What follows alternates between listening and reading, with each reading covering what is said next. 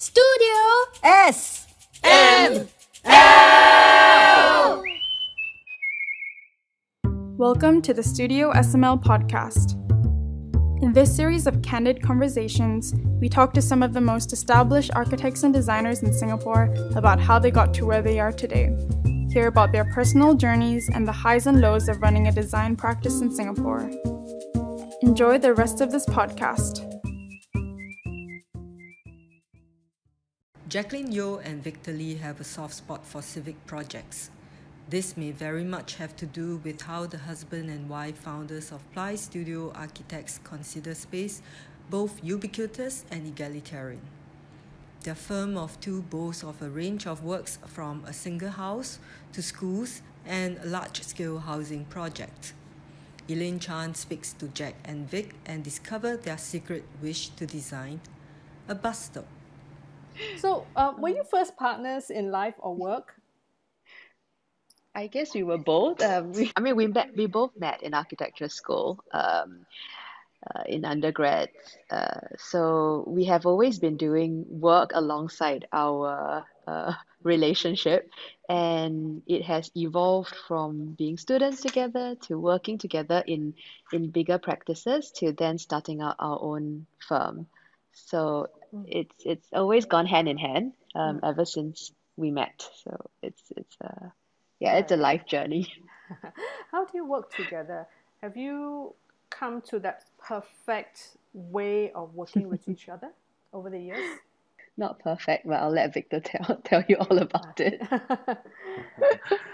Yeah, I think we try to acknowledge each other's interests and strengths, and also we ourselves we are aware of our own weaknesses. So I think that naturally we have found a kind of best fit situation to work together and try not to have too much overlaps.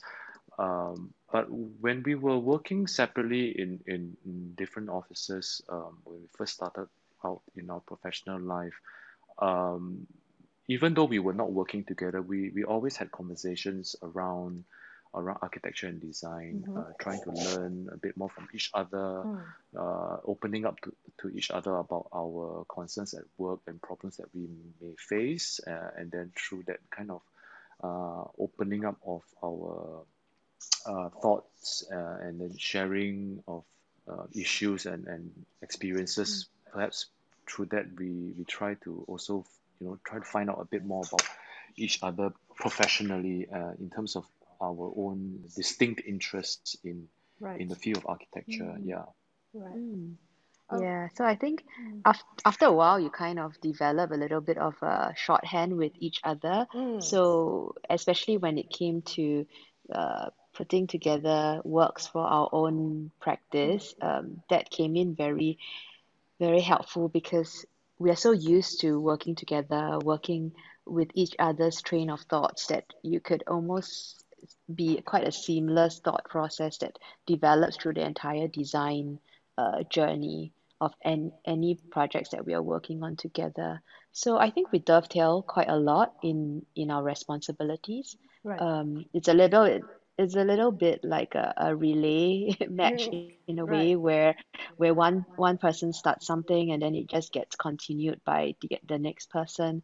So so Is it far I think that has worked pretty well. is it always smooth? Um, Smooth, yeah. I think we would like to think that we'll get there in the end. It just really depends on how Yes, long that process takes. yes, Yeah, but yes. I would say it's been fairly smooth, I guess, um, through the years that we've been working together.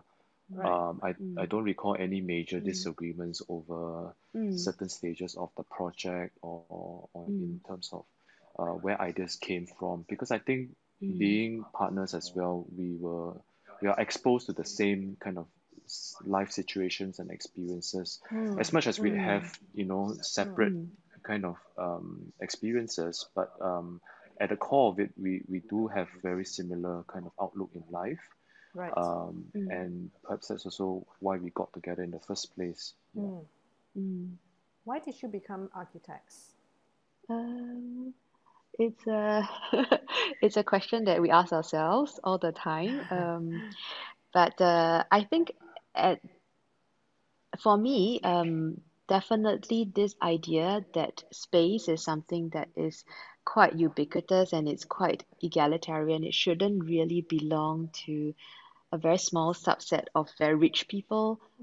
So good space is something that we try to do throughout the works that we create, and it can be something very small up to or something very big. But I think what we try to always have um, at the core of our what we really want to do is to see if space can be the factor that changes how people are able to live in a certain way or to operate or work in a certain way. So that's something that is quite uh, quite important for us. Um, Does, yep. does Victor have anything to add to that? Why did Yeah, you become an architect, Victor? I guess for me, growing up, I was interested in drawing and as well as making things, just kind of taking things apart and putting it back together and so on and so forth. And growing up without having family that are, in this profession, in this trade, you just really just hearing from what people say about architecture being the perfect blend of the arts and sciences. So I just naturally latched onto that concept, and when it came to university, I just went for architecture, to try and satisfy both the creative interest that I have in things, as well as looking at things in a very rational way. So yeah, it's the age-old cliche that architecture is really at the crossroads of the arts and sciences. Yep. Right. Many years down the road from then till now, is architecture what you imagine? And what do you think are the most important elements in the practice and in your practice? I maybe I can answer this Mm. first. I think your views and your attitudes towards looking at what architecture really means and what architecture encompasses really changes Mm. from when you were a student, Mm, fresh out of school, still mm, very naive and very inspired by things around you and what you see, and then now and then working through the ranks of gaining experience professionally, Right. working with various practices, and then eventually thinking about the setting up on your own and being autonomous in that sense and creating your own you know products and spaces and buildings or whatever. I think it has been a quite a change, a big change for me, especially when you are running a practice now, and the more kind of real world issues, the practical side of running a practice, and then the more pragmatic aspects of making architecture, uh, dealing with budgets, dealing with people, dealing with clients, dealing with mm, uh, often conflicting factors of a project, and then mm, having to mitigate those differences and mm, find a way to negotiate the process. I think these are things that mm, you gradually learn and gradually understand that they are all part and parcel of constraints and inputs to help shape and enrich the design process. And I think we do mm, try to embrace that, because we believe mm, at the end of the day, the outcome of the design is really a confluence of responses to these very very conflicting kind of needs, and we like to think that we pay a lot of attention to trying to mitigate these differences, and then to try and come up with a design that is in a way quite responsive to such challenges. Yeah. I think what we tried to do throughout the years is to, as what Victor said, to kind of distill Right. the most important aspects of each of our clients' requirements and maybe also the site requirements, etc. And I think we have been quite fortunate because we have worked on quite a number of projects outside of Singapore as well as within Singapore. So I think it translates quite well through our different experiences with different clients from different parts of the world, and the essence of how we then talk about our projects can transcend sort of social and economic boundaries, I think, or geographic boundaries of what it actually means to build in those countries. So I think in that sense, it's quite rewarding because it's still able to meet what their requirements are, even though we don't really know the context that well. So I think whenever we embark on a new project, we try to see as much as possible what these requirements are and try and distill it down to some very simple um, rules, which we then subscribe to very rationally and religiously through the whole design process. Right. I've read in an article that you have a methodology of basing on the idea of modulated form. This is a little bit jargonistic to me. Would you care to elaborate a little bit more for my benefit?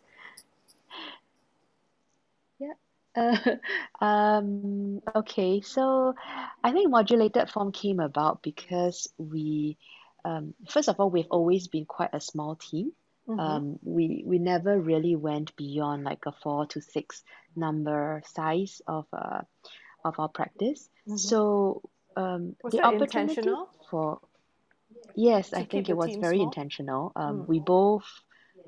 We both worked in one of the largest architecture offices in Singapore before we set up our own practice. So I Right. think we knew that we didn't really want to be a lot bigger, but I think we also didn't want to limit ourselves to doing smaller scale projects just because our team was very small. So I think as part of that strategy of creating a sort of logic between how do you then scale something up from what we can handle as a team would be to create modulated forms that then can be aggregated and to be scaled up to a certain size and to be able to then spend as much time as we need to make it work. So in a sense, it was a bit of a strategy also to then talk about the most essential space for every project because that then becomes the core space that Right. would then be modulated to then be aggregated, Right. if you know what I mean. Is that still jargonistic? So I guess from my understanding is that there is a core that you work with and then it's able to scale up and out and build along, and I assume that you collaborate with partners along the way as and when needed. Yes, that's correct. Maybe just to give you an example. So Yes, I please. think we previously worked on 450 units for affordable housing in Kenya, in Africa. And how did the modulated form method worked there was that all 450 units were derived from a single plan. So it wasn't like there were so many different variations, but the complexity came about in how they were being put together and how they were being combined and organized on the site itself. So I think we quite enjoy doing those scale shifts, but with a very intentional limitation that we set Right. ourselves. Right. So I think a lot of things that we do actually comes from a very we tend to try to limit ourselves to a few moves such that I think it forces a certain invention to take place so that it wouldn't, yeah, so it would be something quite surprising at the end of the day. Right. I think Right. it's also a way in which we try to economize Mm, our practice Mm. in our design process because we have always been a very small team, Mm. very lean, Mm. and then we really have to, work with whatever resources that we have. So this method or whatever word you want to call it, it's a way that we have been working very naturally at first, and then Mm. when we look back, we realize that actually the things that have changed are not much. Mm. We come up with something, and then in order mm, to create variations, we mm, just make some subtle changes, and then mm, the key is in how we then combine things together.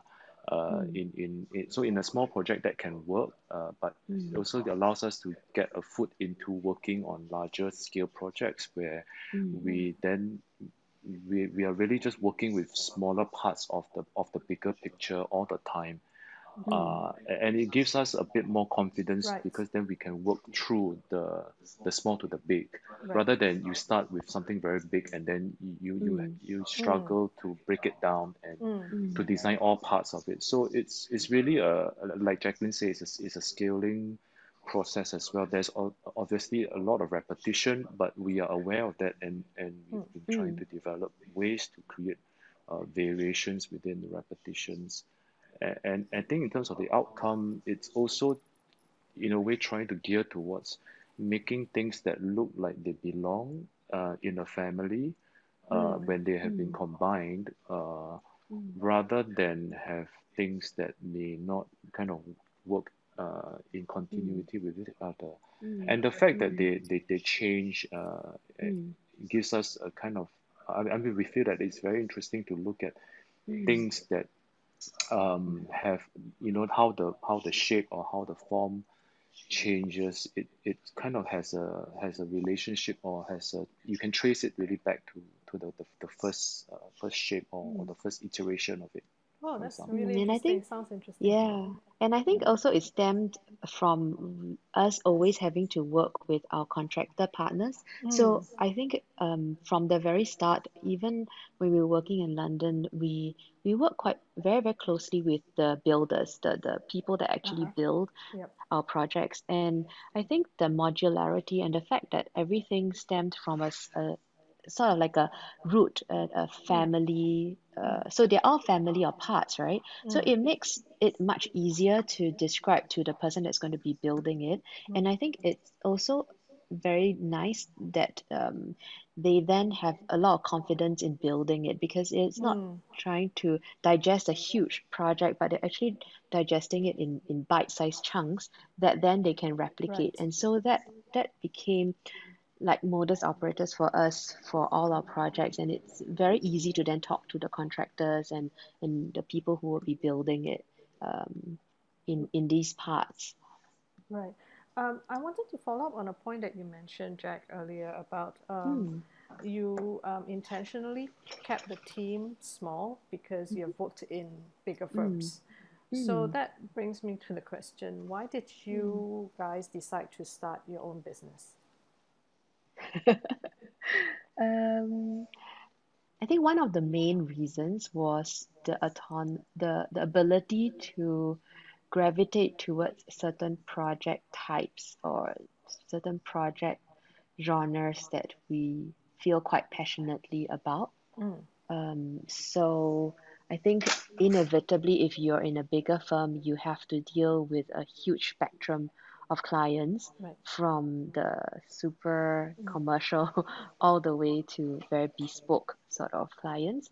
And I think because we have always wanted to be quite, well, I don't know why, but we seem to gravitate towards clients who are not very commercial in Mm. nature, almost the other opposite spectrum of commercial. So we have done schools, we have done quite a number of schools, we Mm. have done quite a number of spaces that are more for kind of collaborative workspaces rather than like a developer-led sort of projects.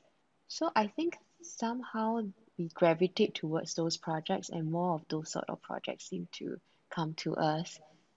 So that's partly the reason why we decided to set up on our own, so that we can have a choice of what sort of projects that we wanted to take on. That it could also be more of an intrinsic motivation to become, owners of your own practice. I think the traditional model of an architecture firm, that at least for me personally, when I was, first exposed to architecture and throughout my learning journey, was really looking at architects that have their own practices as a model. So being not very adventurous and also maybe through a personal kind of prejudice, I guess we do share the same position, the same perspective in terms of we know that eventually, we would want to do something on our own, and therefore set up on our own to have a practice. So the years that we spent working with other practices and professionally, it was really, for us to be very sure that we would not want to stay and work in a corporate practice, or to work with somebody else, but really to to drive us, or to motivate us further to creating our own practice. Right. Mm. So, have you enjoyed being running your own practice so far? Yes and no, I think. There's always, of course, things that make you feel very frustrated about running your own practice, but it's difficult, I guess, to answer that question, because you would never know what it was not to run your own practice. Or you will never know the other trajectory, I suppose, because Right. we have chosen this, and this is our Yeah. trajectory, and for the past like 13 years or so. Yeah.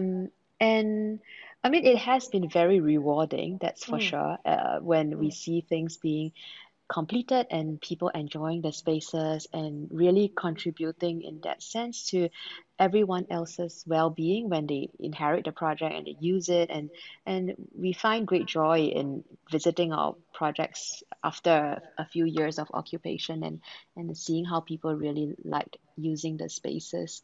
So that's definitely something that is a very much a reward for doing this on our own. Mm. Um, of course, there are stumbles and there are things that you learn across the journey, but I don't think it would be worse off, I guess, than Mm. the other if we had not done this.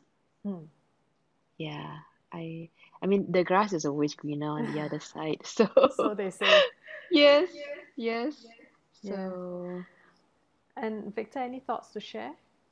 Yeah, I think it's been um, a rewarding as well as a challenging journey so far. I do echo everything that Jacqueline has mentioned. Mm. Of course, when you were younger, being more optimistic and naive, and then to kind of act upon, your inspirations and motivations. But through the years, I think you understand more and more so that it's not just really producing the work, it's really also the challenge of, the day-to-day running of a business. So it's Mm. really looking at it as a business was something that we both, really have to think quite hard and think through the different strategies that we can deploy to make it viable as a business, aside from, or rather on top of, maintaining a certain integrity about the design, maintaining certain rigors about the design, keeping true to your own processes, and wanting to keep furthering your thoughts about certain ideas about design, and wanting to create more research, and eventually execute those ideas. So it's definitely been challenging, but I would like to say that we of course try to remain positive, and really treat each experience as a learning point in trying to move forward. Yeah. On the point about integrity, what is your design philosophy? I think it was briefly covered um, when we were talking about some of the impetus behind creating the design process in the way that we have done so. And it's really a result of understanding our own circumstance, right? Because I think no two firms are alike. And you really have to search and understand your own position, your own circumstances, in order to find the best way to produce the work with under very challenging demands and situations. I don't think we have like a real design philosophy other than it really being driven by like the core of our operations. Yeah, like Right. how we really need to work in order to stay above lah, I guess, the challenges. Yeah. What are the projects that you have done that you're most proud of? And also, what kind of projects do you want to do but have not got around to doing so yet? Maybe I'll answer the second question, and then Victor can answer the first question. Because I have more ones than he has. I think we have been quite lucky. We have been doing rather large range of work actually, from schools all the way down to housing. Something that always strikes us as worth doing would be projects that, of course, reach out to a larger audience, I think. So I think if we were able to do so, if we would like to do more civic projects, projects that, of course, would be comfortable enough in terms of its size for us to handle, and also be able to be experienced by more people. So not like private houses where usually it's only the family members Yep. that use the spaces, but and I think it would be also interesting to do projects that conventionally are maybe not done by architects. I mean, we've always talked about this, and I think we have always been quite interested in seeing whether we can do projects that are quite run-of-the-mill sort of buildings, but they're not deemed to be also important enough to be designed by an architect, or designed even, right? Oh, okay. So Is there an I think that example would in have been quite Singapore that you can interesting. cite? Sorry for interrupting One there. of it's okay, it's okay. One of our earlier Just to get a picture, we sure. Um, when we were first starting up, I think we did like a series of workshops that were actually looking at the type of a bus stop. I think that was like a very small scale sort of ubiquitous structure that is all over, right? But it's just infrastructural design in that sense. I don't know. I think it'll be quite interesting to find out actually if there's any things that of that sort of genre that we could really get into to design.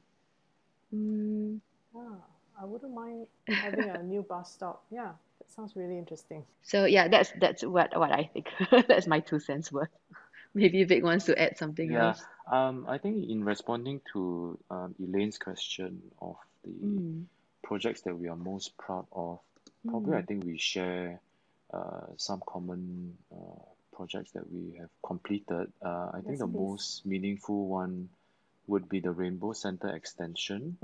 I mean, I think we really enjoyed that project from the standpoint of really working with a different group of users, having very good clients that understand, what's really required in terms of engaging an architect to work on their project. And in terms of it's not so much of the scale of the project, but I guess it was one of the projects that we were able to deploy some of the design processes that was mentioned earlier, and then see that being realized and implemented in the final project. It was a project that we couldn't have completed without the input also of our collaborators. So we collaborated with another architectural firm to work on that project. So that was quite a nice project as well. Another project that we quite enjoyed was that also work on the principles of simple geometry and how we put things together in a repetitive yet with some variations, was the project for Cove Galleria in KL. So we worked quite closely with the construction or fabrication arm of our clients who are also infrastructural developers, and they were quite keen to try out prefabricated concrete structures that will be able to be made off-site and then delivered to site. So basically, it's the same principles of building something very simple to start with, and then looking at different ways to permutate and to create differences, and then that ended up as the structures for the buildings. So it was really a feature that created the core experience of the main building as well. Of course, there were also a lot of smaller scale projects along the way that we felt were very interesting at the other end of the scale spectrum, which we were also able to discuss and then finally implement very similar ideas. Yeah, so I think all in all, I think we don't have a particular angle in terms of or sector that we are targeting at. It's really more of trying to see if there is a kind of consistent or very predetermined way to look at projects, regardless of the genre, the size or the scale. Yeah. Right. Yeah, I think that's exactly what we try to think of for most of our projects. So even if it was something quite typical, we would try to see if there's any avenue to push it to a certain form or certain architectural language, like taking cues from perhaps like the client's organization or the context in which it was supposed to be built, or certain very unique requests from the client, I think. So that's always interesting and important for us. So our relationship with our clients, I suppose, is also very critical and quite important for us. We tend to want to have very close and collaborative sort of relationship with our clients. And I think the two projects that Victor was talking about actually were the ones whereby we work hand in hand with the client to basically envision what the outcome would be. So either using their in-depth knowledge of construction, like the Cove Galleria, or in the case of Rainbow, to really look into like the pedagogy of how the school is being run, and the sort of ways in which the teachers are looking at producing the teaching pedagogy and how the spaces that we create can complement it. So for us, I think it's quite important that we start the conversations early with our clients, and we move the architecture to really be very customized and bespoke to what we find interesting, I think, about what they tell us. Right. Yeah. So over the years, having practiced architecture for quite a while now, have the challenges changed in the practice? And what kind of challenges are you currently confronting or overcoming? Just to give a sense of that creative journey. I don't they have changed that much in terms of a creative Mm. a journey. I think that what has really changed is um, it's always about running a business, and I think as an architecture, I guess it's also because we are a small firm, and uh, I think it has been always this balancing act, right? Like Mm. how Mm. much do you put out in order to get the sort of sustainability aspect of how do you even sustain an office financially? How do you make sure that you have grown big enough for this balance to happen? So that has always been something that I think we are not we are not too good at, or we always need to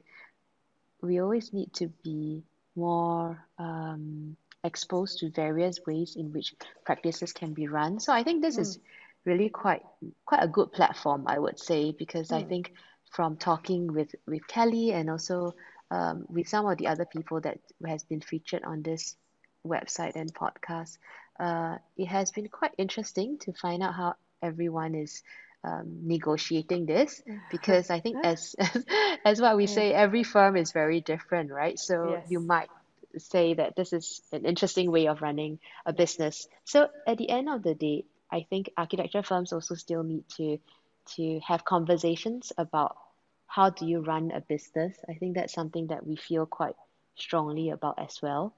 Not just in terms of where your creative outlet takes you, Mm. because I think every firm's creative direction is quite different, Mm. but everybody still needs to survive and still need to work, right? Yeah.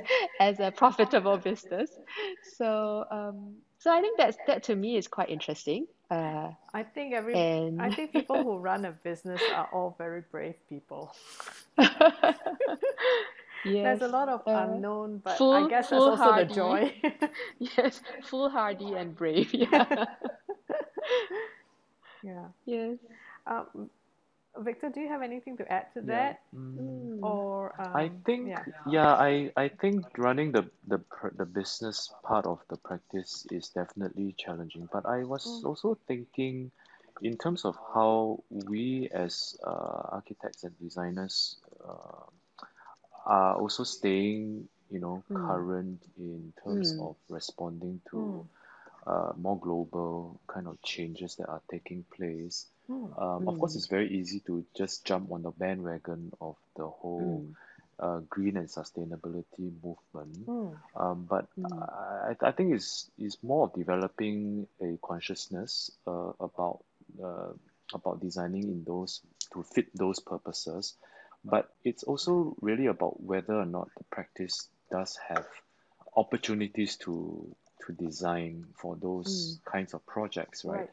And without kind of having those kinds of projects to work on, I mm, feel that we also try to look at our own design process as a way to, create more efficiencies, Mm. perhaps.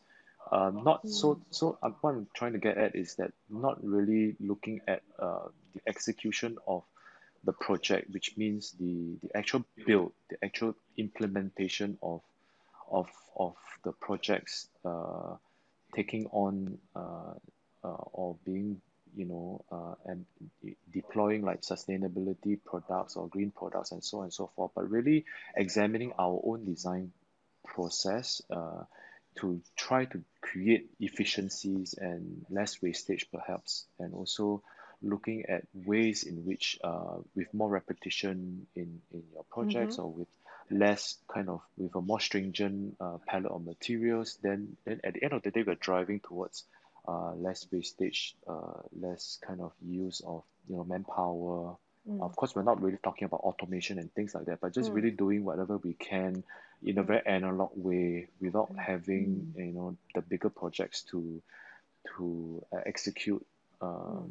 under the umbrella of the green movement. What Right. else can we mm, do? So Right. it's really mm, more of, yeah, trying to re-examine our own design process, I guess. Yeah, that was probably quite a challenge, I would think, to tailor made or to Mm. kind of adjust the way you design and create architecture in terms of kind of in terms of trying to align with that the bigger picture. Right. It's yeah, interesting, and it's also a complex process. Yes, totally. Very very difficult process as well. Yeah. Yeah, it is. And I think it's not just for your firm or for any one firm. It's just complex Yes. for all of us because we have been so used to whatever we have been doing, Exactly. Exactly. Yeah, totally. right? Anyway, my final question is: what inspires you? What do you Inspires where do you get your us. inspiration? What do you read? What kind of music do you like?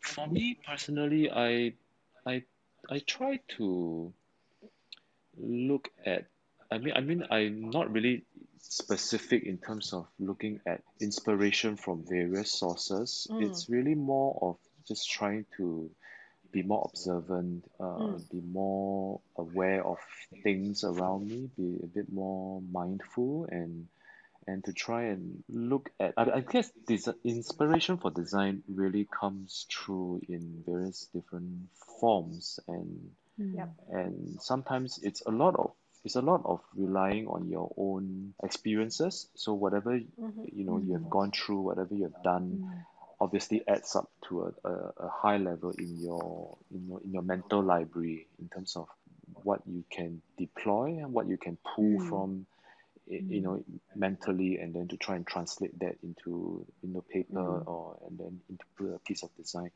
but also to just constantly be looking around in the city, moving around, looking at things, trying to look at things differently. I guess that's what I would say inspires me. Yeah. I think also spaces, because I think a lot of times people who, how do I put it? What I'm trying to say is to see the spaces in real time. I think it's important. So it's almost like if you go to a space or in a city or a space that you visit, then to really understand why it's interesting or why it makes you want to stay on in that space, or what about it is so interesting about certain things, right? And I think that helps to keep a certain level of inspiration to how you can. So like what Victor was saying, it's like building up your own mental Rolodex of different sorts of spaces. And to me, I'm always most excited when I go to site. So projects that are ongoing, projects that have yet to start, projects that are kind of in different phases of building, that really inspires me, because I think especially when you get to speak to the people who are building it, how you want to make certain things happen, that is always something really exciting and quite inspiring for me. So that transition between what we have designed on paper to what is being actually built, that transition in scale and how you actually can be in the space that you have designed is really inspiring for me. And Okay. yeah. Right. Okay. Yes. Thank you all. Thank you both so much for your time. Yeah, thank It was you. nice speaking Thank to you. you. I've learned a lot. Yes. Yes, Yes, same thanks here. so much for doing this. I hope Thank you you. get to design one of these regular bus stops soon. I very much look forward to it, really. Okay. Thank you. I speak to you later. Thank you. Thank you. Thanks, Yes. Victor. Sure. Thanks, Jack. Okay. Bye-bye. Take Thank care. you. Bye Okay. bye. Take care. Bye. Thank you for listening to the Studio SML podcast. To hear the stories of more Singaporean architects and designers, head to www.studiosml.net, where you can find out more about Studio SML as well as all our podcast episodes.